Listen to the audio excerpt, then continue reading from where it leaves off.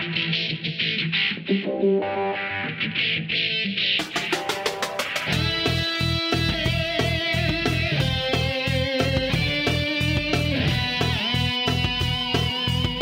is Software Engineering Radio, the podcast for professional developers, on the web at se-radio.net. SE Radio brings you relevant and detailed discussions of software engineering topics at least once a month. SE Radio is brought to you by IEEE Software Magazine, online at computer.org/software. Hi, this is Stefan Tilkov for Software Engineering Radio. Today I'm sitting down with Michael Nygard.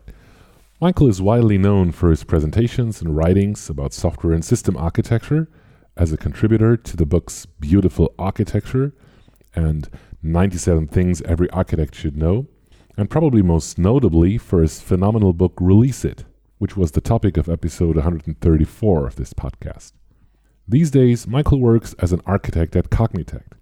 Our topic today is Clojure in practice, and we'll take a look at how this Lisp-like language is being used in real-world projects. So Mike, welcome to the show. I'm really happy to have you with us here. Most of our listeners know you from your work in the areas of architecture and stability patterns and resilient systems, but today we're going to talk about Clojure. Can you tell us a little bit about how you got into the Clojure world and what interested you? Absolutely. It started around 2007, I think. I had been working in Java for a long time, since 1995, and was, like a lot of people, I think, beginning to feel a little stagnant with Java the language, but reluctant to discard Java the ecosystem and all the libraries and the vast amounts of code that were available. So I started looking at some of the JVM languages, and first I went to Scala. I was attracted by the parser combinator library in Scala, and it was a completely new way of writing parsers to me. So I moved into Scala and worked in that for about 2 years when I saw Stu Halloway give a presentation on Clojure. And at that time, it absolutely floored me. You know, like many people, I'd been exposed to Lisp before and sort of had this feeling that, you know, it was a nice academic thing, but not something a programmer used in the real world.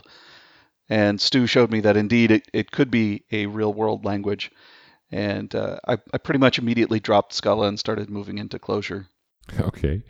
Maybe before we start talking about more detail about Clojure, what was it actually that frustrated you with Scala? Because I know many people like Scala and are very happy with the language.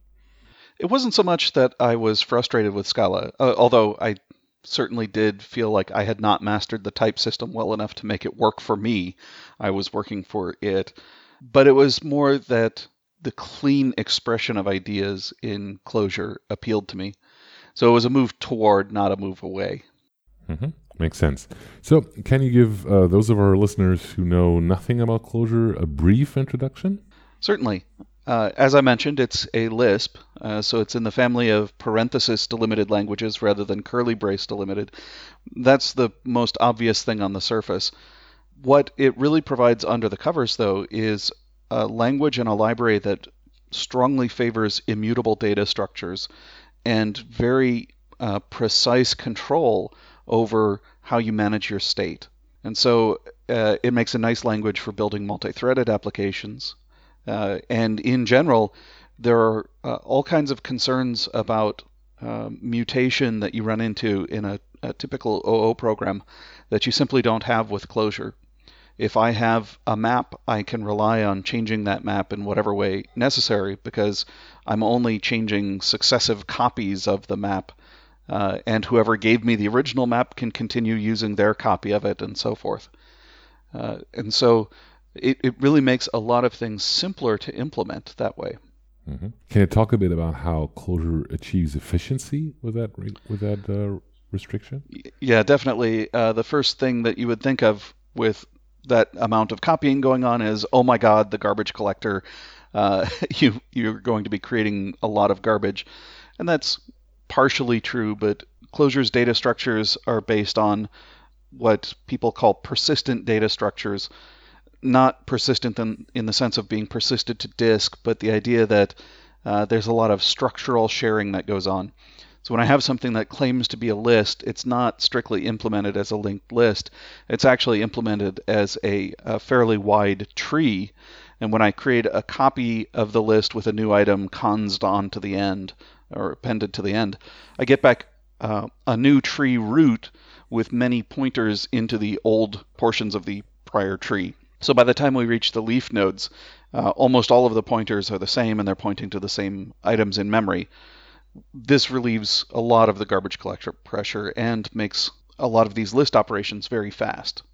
Mm-hmm. So I think you've mentioned two differences between Clojure and other languages. One is that it's actually full of parents. The other one is that it actually has these immutable data structures. If you were to name, I don't know, one or two other key features that you consider